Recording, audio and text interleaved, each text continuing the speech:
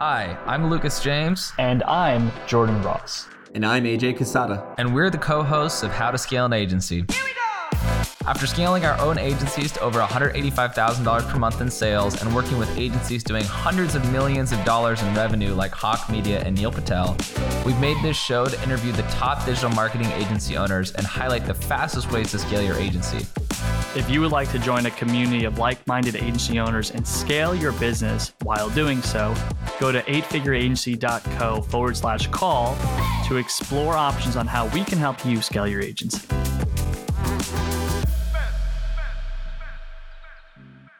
What is good, agency owners? This is Jordan Ross, founder of 8Figure Agency, and today we got a killer conversation. We got one of my homies, longtime friend and client, David Riggs, founder of Numa Media. Great story.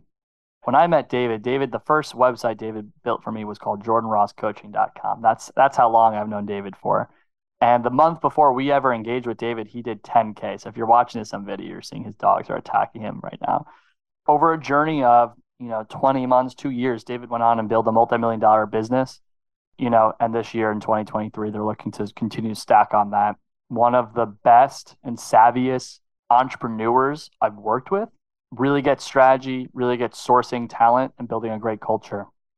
And obviously for David, your age, that's just a rare thing. So David, what's good? For everyone that doesn't know you, who's David Riggs and what is Numa Media? Thanks for the kind words. I'll take it. And yeah, I mean, if anybody's watching on video, I got assaulted by these two. Hi, boys. It's probably my mistake. 5 p.m.'s food time. So they're going to hover the whole podcast. Dude, thanks for having me on. I'm excited for this. So who is David Riggs? Besides a schoolyard bully who just starts fights on the basketball courts. We're not talking about that David Riggs right now. You don't want the highlights of me getting kicked out. That's fair. Yeah, dude, just somebody who has fun building things.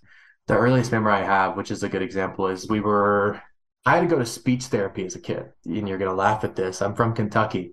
People from Kentucky have accents, and my accent was so thick that I went to speech therapy to solve said accent. Long story short, was at speech therapy, and one of the earliest stories or even memories I have, there's like a toy that was broken in the office that had been there for years. And I was playing with it, and the lady came out and was like, "Hey, that's broken." My mom was like, "Oh, put it down. It's broken." Something in me, apparently I sat there for the next hour and fixed this thing, fixed the toy from bottom up, like took it apart, rebuilt it, and was back to working again.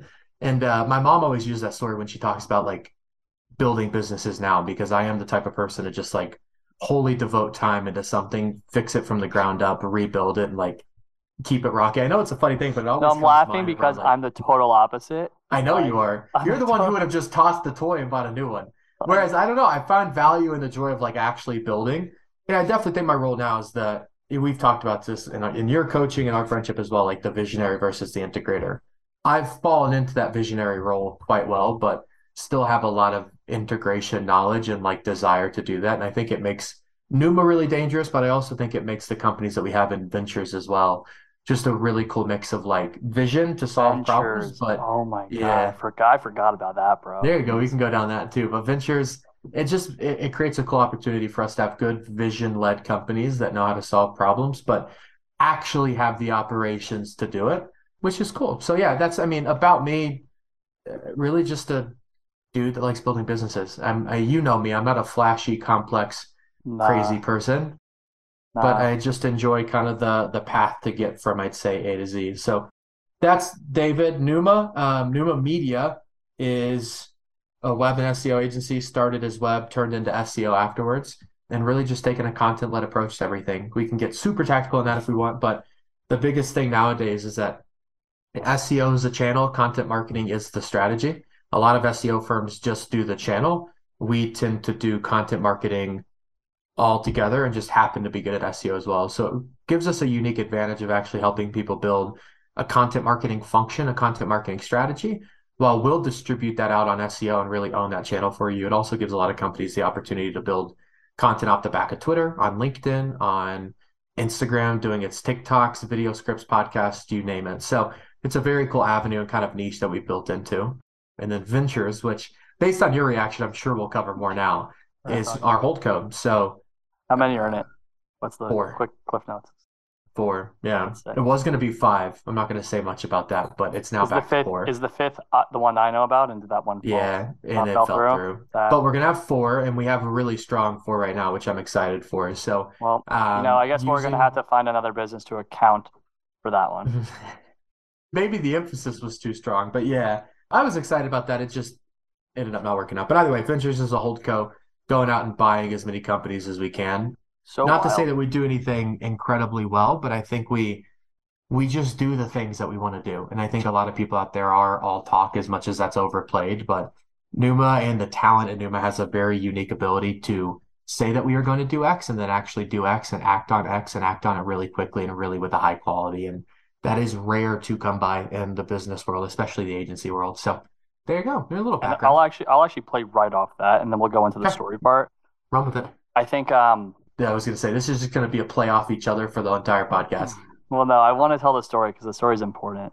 But I share the same sentiment, and we were just looking at a business where the guy was full of shit before we went live, and I really have a distaste for people that are full of shit. And obviously, as you know, like there's a lot of people that are full of shit. Most people will say something, do something else, or not even do it at all, or just blatantly lie.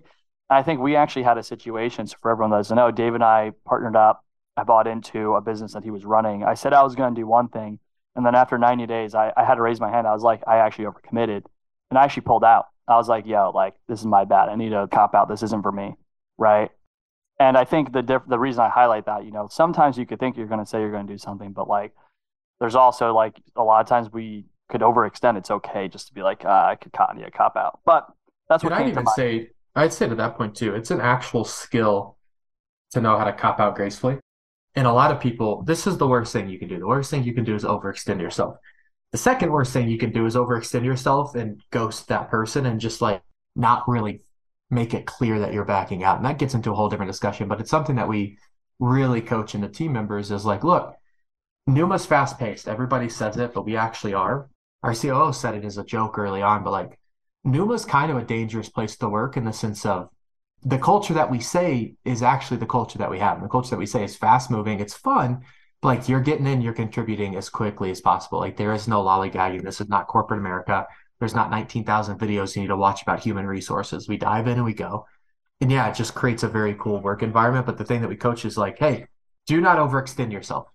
If you do overextend yourself, make it really clear that you have, because that's the easiest way to solve that issue and understand what not to do. But no, in the world we have today, everybody ghosts each other. Quiet quitting's a thing. Like people overextend. You were ghosting me in Q4 when I overextended. I'm like, I need to cop out. But you were just mad at the world. So let's do this. Let's bring it back. Let's bring it back. I want to go to the start of our relationship professionally. So we did a barter deal 2020, and then we went into a paid consulting relationship where the month before we engaged, you had done $10,000. And then over the course of a 20-month period, you had built a multi-billion-dollar business, which is fucking unheard of. And then I actually looked back over the course of a 10-month period, you had built $1 million business. Just saying that, I'm like, wow, what a fucking journey, man. But I want to go to the early stages of how we did that. Some things that are popping into my mind, because you knew how to generate demand. We went through one of the first things. I was going to say, it was part of my background too. Like, the marketing angle we always kind of had to our disposal because of one, I had LinkedIn following, but two, kind of the roles that I had professionally and 9-to-5s were very marketing, demand, customer focused. So we went through early stuff, sales, process, management. So quickly touch on, you learned how to sell and you were always a natural salesman, but then you put a process behind it and you fucking tore it up. I think for you it was 4-call system. I think I condensed it to 3, but it's five-step sales process. But it's like a 2-3 call sales process. Yeah, that's exactly what we still use. So do we. Same shit. Yeah. What were the big insights early on around actually selling, closing deals? I'll put it this way. I think sales actually gets a bad brand and a bad rap. I was in college and coming out of college, and everybody was like, sales is the most important skill ever. And people listening to this podcast, I guarantee you have heard the same thing. I kind of got sick of hearing that because I was like, yeah, whatever. Like, I think of sales, I think of car salesman. And I was like, I'm not that. Like, I take a different approach to things. It's much more the relationship side. It's not just like try and get a yes as quickly as possible. two things, right? I think that 5-step sales process, but working with you gave me enough insight of like sales is not as pushy as people make it out to seem, but sales is way, I'll put it this way as well. When you have a product you believe in, sales is a lot more fun. And I always see sales as being something that both sides hate, but it's a natural evil. Definitely got over that real quick working with you because it doesn't have to be the evil that has to have a seat at the table. It's quite fun if you have a product you believe in and you know how to sell it and you have a process to do that. So I honestly think that that's the biggest thing. I think that's where a lot of agency owners struggle is that don't have a ton of a belief in their product, or quite frankly, they have belief in their product, but they lack confidence. Those two things are far more important than sales and than whatever process you have. But if you have confidence and you have the mindset about your product and you have a process, yeah, that's a nice trio to have, especially if you're selling something. So let's take that and transition into the process, right? So you learned how to sell. That helped big time. And we started to scale from there. So like I'm looking, some of the things we built the OS. So we started to house your Yeah. SOPs. We found a temporary person to come in and support on the operational front. And then we started to teach your team how to execute.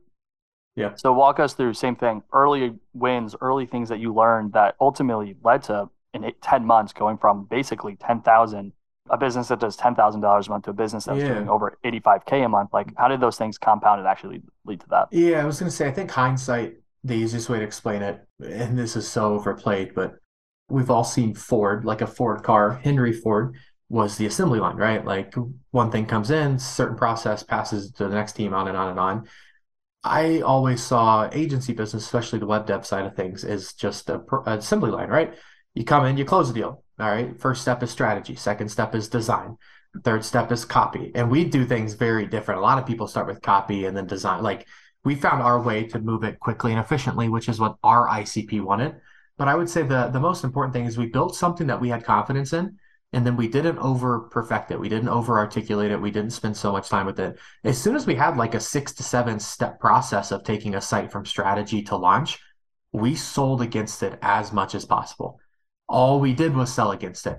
Quite frankly, and I was having this conversation with somebody the other day, we didn't have rates. And I put that in quotes if I could, like, we just sold. Somebody wanted a 2 grand website, sold it. Somebody, we could get a 10 grand, sold it.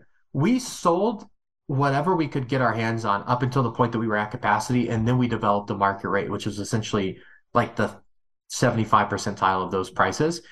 Point being there is that we built the system and then we threw as much quantity at that system as possible. Literally as many websites as we could build. I was doing 1 pagers, I was doing 10 pagers, I was doing 90 pagers. Whatever we could get into that system to test it, we did, and used all of that to actually iterate on the system and make it better. And in a lot of ways, I would say that process hasn't stopped. That's what we're still doing. We have a process, we build a site every time. Nowadays, we're big enough. Every month, we look at every recently launched project and determine how we could differ or better our system to make sure that it accounts for the maybe the potential small drawback we had in a project. So that was really where we started, but we're using the same system as well, right? Like I mentioned at the beginning, I'm a pretty simple person. Built the system and sold against the system, and then iterated on the system as much as possible. And have since done the same thing with SEO and website management, the other two service lines we have. Just find the baseline system. We don't perfect it. We just find people that we can deliver value with the system that we have at that exact moment and just get people using that system as much as possible. And just to recap for you guys listening, what we did was we mapped out his process. I actually love the analogy of the assembly line because it's not an analogy I'm using. So I'm actually going No, to take still, that. That's what it is.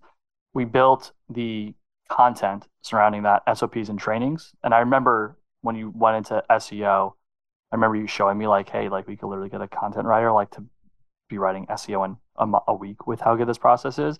And you had really good documentation. The big thing I think that led to as the story of sales and that you start to close that volume.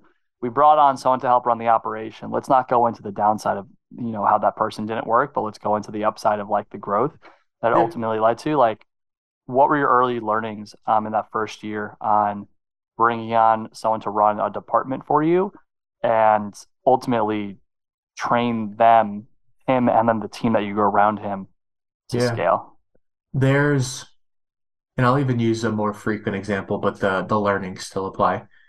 There's hiring for tactics and there's hiring for strategy is the way that I've really started to break it down.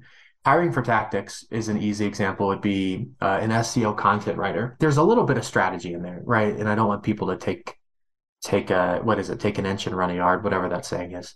Totally not it. I'm terrible with those sayings, but you get the You idea. give them an inch, they'll take a mile. Boom. What J. Ross said. I don't want them to do that, but like a content writer, pretty tactical, right? Like when we assign content, there's a type of content involved. Is it a comparison piece? Is it a listicle? Is it a how-to? Is it going to be a guide? Is it going to be a roundup? Is it going to be whatever that style is, right? We have tactics to do that. We need somebody that can write, but we'll provide kind of the insight of what to do and how to write it. And we get the deliverable, right? Give me the inputs, give me the writer, we get an output. That's very tactical based hiring. That's great whenever you're managing it and you need people underneath you to help you fulfill roles. As soon as you hire for that quote unquote manager, that changes quite a bit because you can't hire tactics. Managing people is not in my opinion, it's not a bunch of tactics because tactics are just if X, then Y. To appropriately hire a manager based off of tactics, you'd have to have a billion things tactically laid out for them to follow. And at that point, you're better off just hiring a manager that understands people, understands the strategy of managing, and let them rip and let them build how to manage those book of business. So the one thing that we still do today, whenever we have to go hire a manager, is that we look for somebody that strategically understands whatever they're hiring for. Right. If we just hired a website management director, somebody that understands customer service, understands how to actually handle tickets, manage tickets, update the people when they're done, update people when we can't get them done as quickly, update them if there's a problem, right? Understand the strategy of all that. And then we just kind of fed them a team to manage as well. So I definitely say there's two sides to it. But the biggest thing that I would say, I guess, coming from all of that, you can definitely hire a manager too early. You can delegate too early. I love automating. I love delegating. I love giving other people my responsibilities and firing myself from a role that I'm not good at. But I've seen many of businesses die because they delegate and automate far too quickly because they know to build a business, they have to delegate and automate. As soon as they have the option to, they delegate and automate, they get rid of it to somebody else. They're in trouble, right? Because they actually haven't built a strategy or tactics. So they're just giving somebody an idea and saying, here, you manage it now. So I'd equally say there's a world where you can go too quickly.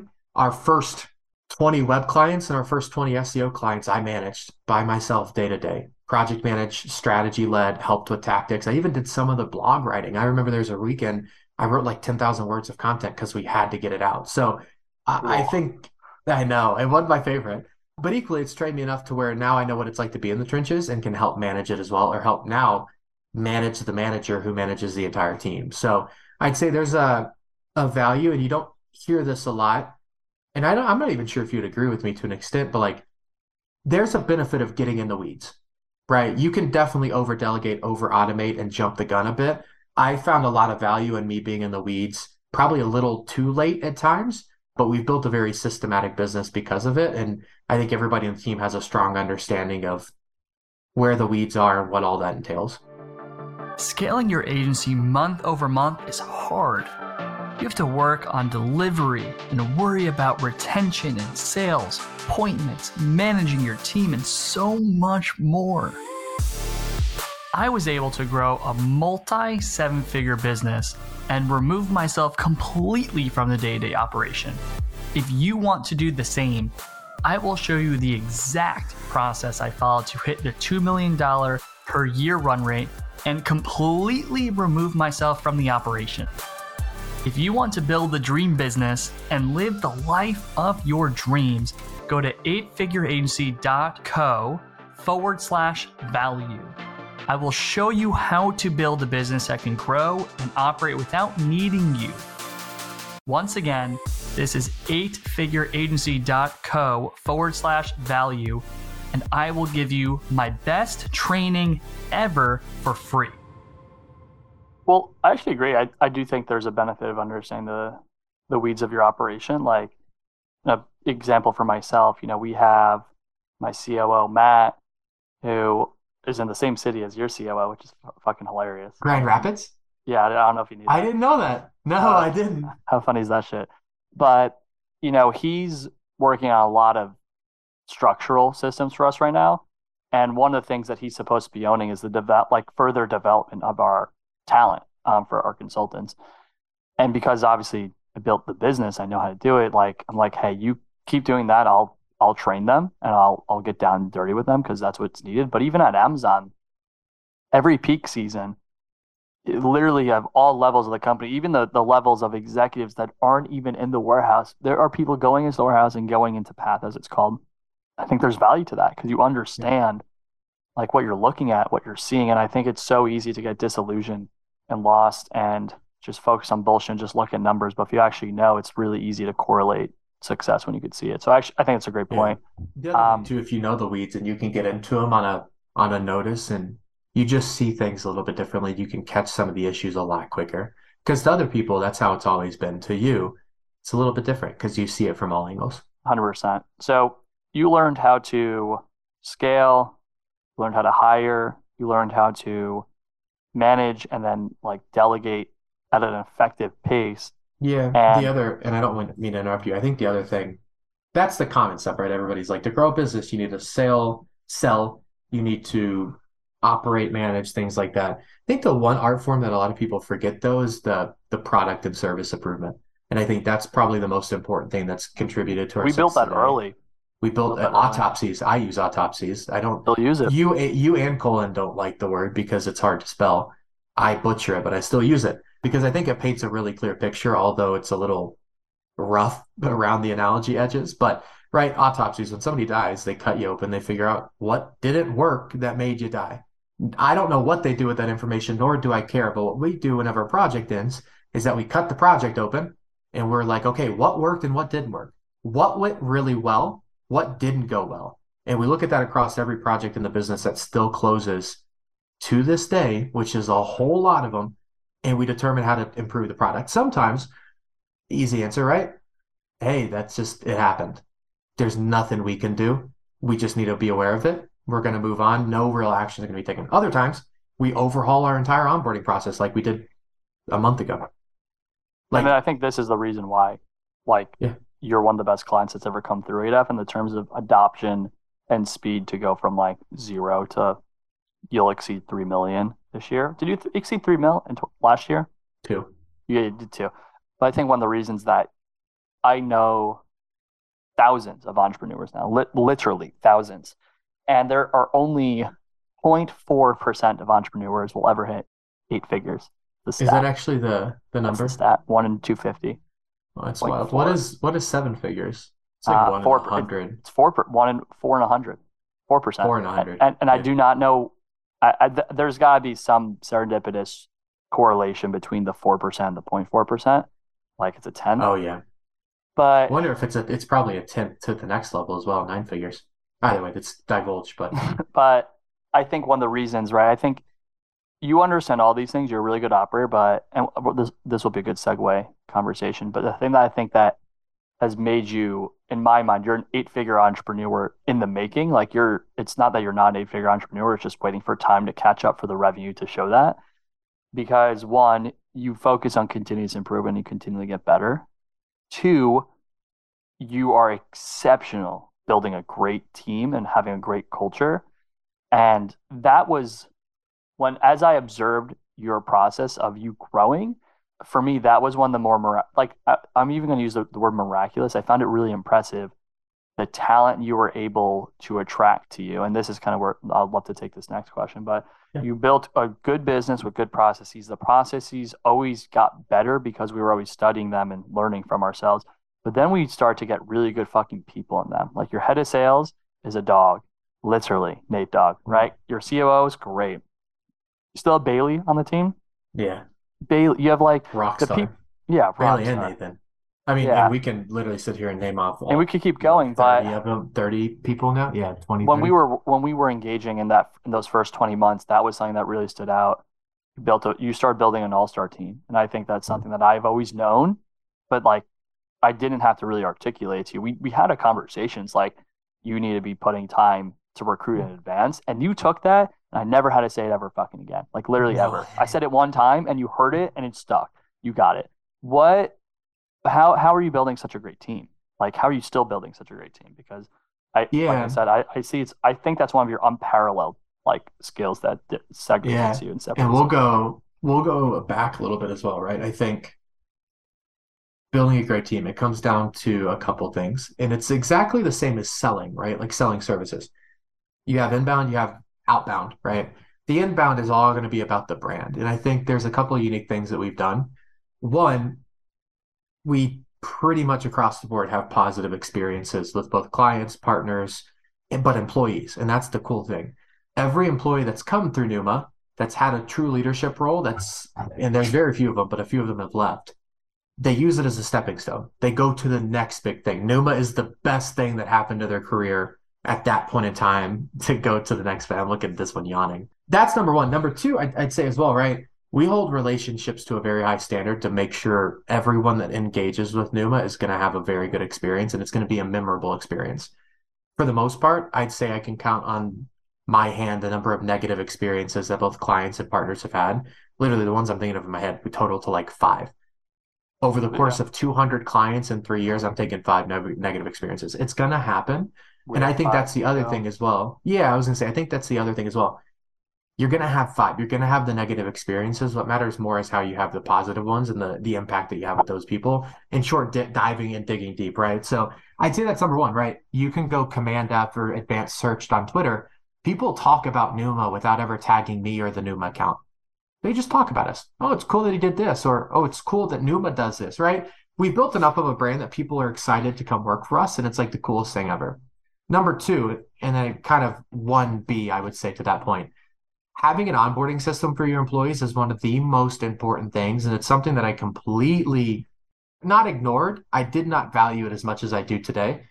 We have had we did cover that hires. For everyone wondering. That was one of the things we did. Right, and I would even say early on, I just needed to get people rocking and rolling, right? What I found though is that whenever you have a good onboarding experience and people feel part of something bigger than themselves, they now want all their friends to work with you as well. So we've hired 4 people in the past month and we've gotten the best referrals to hire the next 2 from those 4. Well, we covered that in year 2. Way. We covered it in year 1, but then we had to go back. I remember we had to go back to that in year 2. Because we grew so quickly at that moment. That was the biggest pain point, is that we couldn't turn marketer to Numa marketer or SEO writer to a Numa SEO writer quick enough. Yeah. And I remember, for everyone listening, right, like the things to do that are good technical onboarding. So I give the analogy of onboarding should be comparable to like college orientation, super technical, like be here at this time, this hour, every hour of the day. And then the emotional onboarding, right? Here are our values. Here's how we do business. Here's why we do business. And I think ultimately, like between everything we just said, that's it. Right, all the things we said, those are, besides culture, which we didn't talk about. You do some. Well, I was about to say, yeah. Well, I was just gonna say the other thing. That's like 1A and 1B, I guess I would say. Find good talent, build a brand, make sure it's good from the inbound perspective. When you hire them, make sure it's a flawless or as close to flawless experience as possible. What I would say, our experience is not flawless, but the bar is set so low by every other agency that exists, in my opinion, at least the ones that we hire from. It's cakewalk. Ours looks like an A+ scenario, and I'd give us realistically a B. There's so much more we can do in onboarding, but because everybody else is a D, we look great. I would say that. Number 2, though, 2 of 3, you have to go outbound, right? So some of the team members that we have in our team knew about Numa, wanted to work for us, did not really consider it until I approached them and said, hey, I want you to come join the team. Here's what we can offer. Here's the role, right? You got to be afraid to kind of pitch your business as a service as well if you truly believe in it. And the last thing I'd say about culture, I bring back to sports, which is, where a lot of my analogies come from. Culture is not built with a set of values. A set of values can drive your culture, but you have to link back as many of the daily actions as possible. So I like using the terminology that founders and owners need to be photographers of their business. Every time a good action happens that aligns with value, you need to literally photograph it in Slack with a screenshot, put it to a team channel and say, hey, Colin is a great example of pushing the envelope. Take this example here when he was working with X client. He pushed the envelope by doing A, B, and C. Make sure you're doing the same in your day-to-day actions with clients. I can't tell you how many of those messages I've sent. We're probably over 50 to 60 now over the past year and a half. But those are highly important to really build culture, state culture, and make sure it's ingrained in the people that work day in and day out. Same thing whenever you're part of a sports team, you start a practice and you realign on your goals, your values, your vision. But whenever so-and-so hits a jump shot, now I'm at basketball, which my team's going to crack up because there's a meme floating around. What are the odds David goes a meeting without mentioning basketball? And it's very low. But like if so-and-so hits a jump shot, so-and-so guards pick and roll well, In practice, coach stops the play, blows whistle, and calls it out. He captures, he photographs that moment so everybody knows, and then you get back to playing. Business is the same way. To build a really good culture, you have to photograph the good behaviors. It's so intriguing because same thing. I remember that conversation year two. Yeah. That was a big one. That was like beginning of 21, 2022. 2022. That was beginning Yeah. of last year that conversation came into And play. So I will give you context of why that. I'm not saying on the podcast, but I remember why we had that conversation because something yes. happened a little later. But I like how you internalized it and made it your own. Photograph it, highlight it. Because at the end of the day, like it really is that simple. But I love how you tied it back to basketball, which is also hilarious because I think if your team saw how you played basketball, if you treated people how you played, we're digressing. Anywho, David's a dick I'll on the still, I'll basketball court, still, guys. I'll still take anyone one-on-one We'll see. No, you and would eat light me you you up, would eat dude. me for breakfast, It's not even funny. especially You now. know that. I've been playing so poorly for about 6 months now because I just stopped shooting. Anywho, so dude, you've built this multi-million-dollar business. You started doing a hold co. Why holding co? And how's that going? Yeah. Because my goal is like I keep telling everyone we're doing the one thing until 10 million. I got brought in last week. Someone's like coming to my holding company. I'm like, talk to me in like 2 years, and maybe I'll start acquiring business. But like, why'd you start doing that, and how'd you Yeah. do it where it doesn't distract you? Yeah, and I wish I had a visual because it's easier to pitch, right? But like Numa Media required a lot of my time. Up. I hired people, and now it's requiring less and less of my time every single day. Now there are the odd spikes where some days are busy. Today was pretty light. I got to actually get my hands dirty and build, but build in Numa Ventures instead, right? So there's two answers that I'll give to this, both the personal finance answer and then also the business answer, I would say. Personal finance. There's so many different ways to take this, right? But people get wealthy by owning things. They don't get wealthy by making income. And like if somebody really wanted to, could give me all sorts of things because like that's a Robert Kiyosaki thing. Like that's a very overplayed, cliched thing, but it's truthfully the answer, True. right? Like people who are extremely wealthy own things. They do not necessarily pull income always from those things, right? I'm a big believer in like what you do with 8F is very similar to what we kind of do with PV. We're just owning the shares. You have a lot more clients. Like it's different models. Now I know that's where you're going to transition, but for us, it was, I could spin up a really dope consulting agency just doing SEO agencies, just doing service-based businesses about what I wanted to do. But then my thought process was, why don't I really increase the upside and increase the incentive and take equity, right? You're essentially getting me to consult for free now because we're going to come in early on and probably run your profits low to grow and invest the business so you have better profits later on. So part of it is the personal finance. I want to own things at the end of the day. I want assets that I can actually grab. I'm not worried too much about income right now. I'm worried about distribution. I want to make sure I have a strong cash flow from payments of things that I own, dividends from things that I own, because it's far more important. That's the personal finance side. The business side, I would say, right? When a client comes to us and has a really positive experience, they start asking us about other service providers because we set the bar so high. David, do you know anybody who does bookkeeping like you do? Do you know anybody that does content writing like you do? Do you know anybody that does email copywriting like you do? Do you know anybody that does Webflow development like you do? Do you know anybody that can staff overseas talent like you do?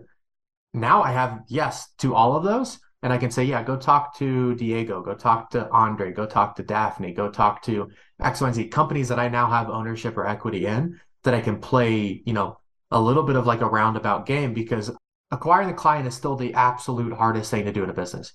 Keeping the client is one of the most valuable things you can do in a business. Now I can keep the client forever. I can turn a lifetime value from 50 to 75,000 in Numa, probably a little bit higher, to $250,000 by sending you to 4 to 5 other businesses if you need the services. In a year, 2 years, 3 years, I'd love to have 30 businesses that we're just pinging around, right? If one person gets a client, everybody's going to benefit with some ownership or equity on the backside for me. So that's a business play. I've become very good at retaining clients, retaining people, retaining those relationships. And a lot of agencies do not do that.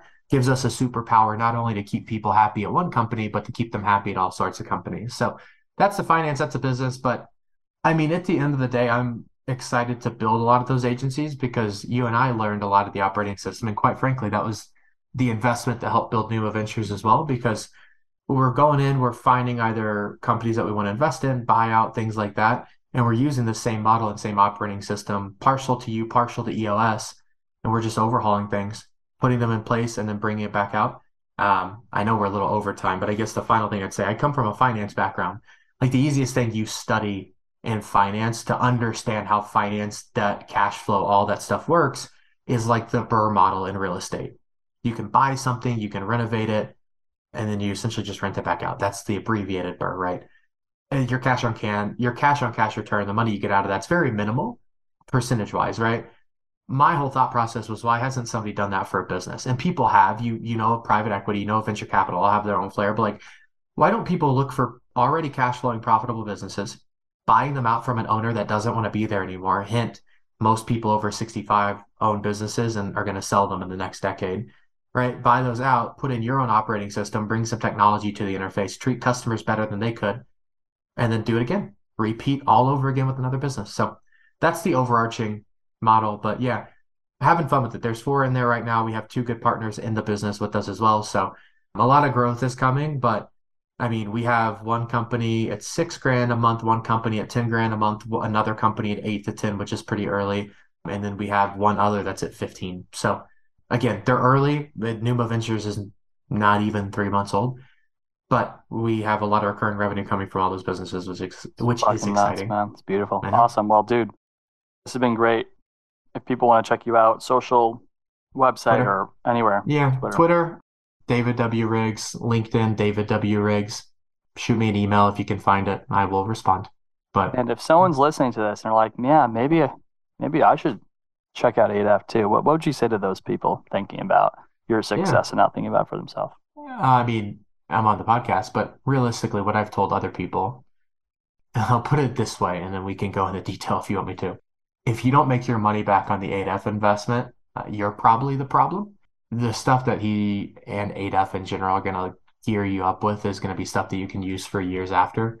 Hence, you and I worked together for about a year. We a little over a year. We dug into a lot of information.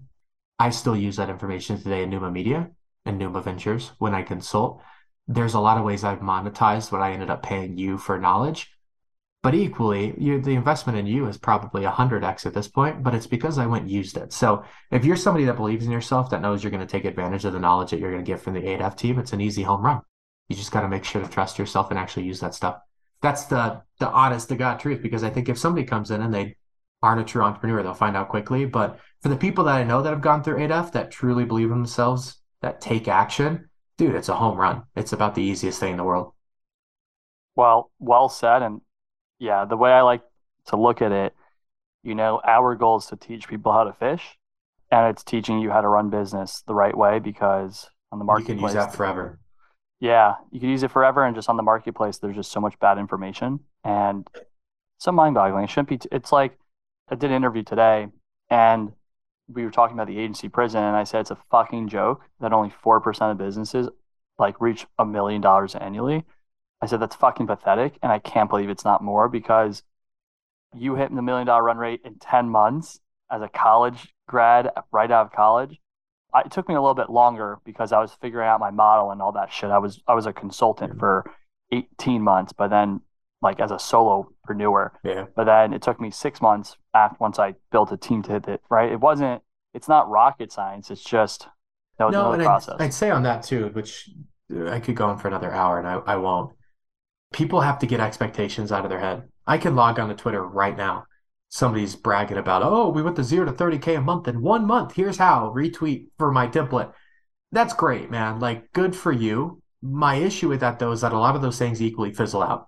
There's a world in which you can build a business that grows very quickly, and you can like scale it to the moon, but it breaks right after because of operational deficiencies, fulfillment deficiencies, team deficiencies, you name it, it's there.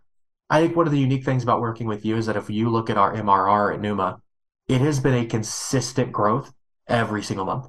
It's not roller coaster, right? It's not up and down, up and down. It's just been essentially a flat growing line. I think there's something to be said about building a business, but I think there's something to be said about working with you and building something that is something that's going to last, a sustainable business, right?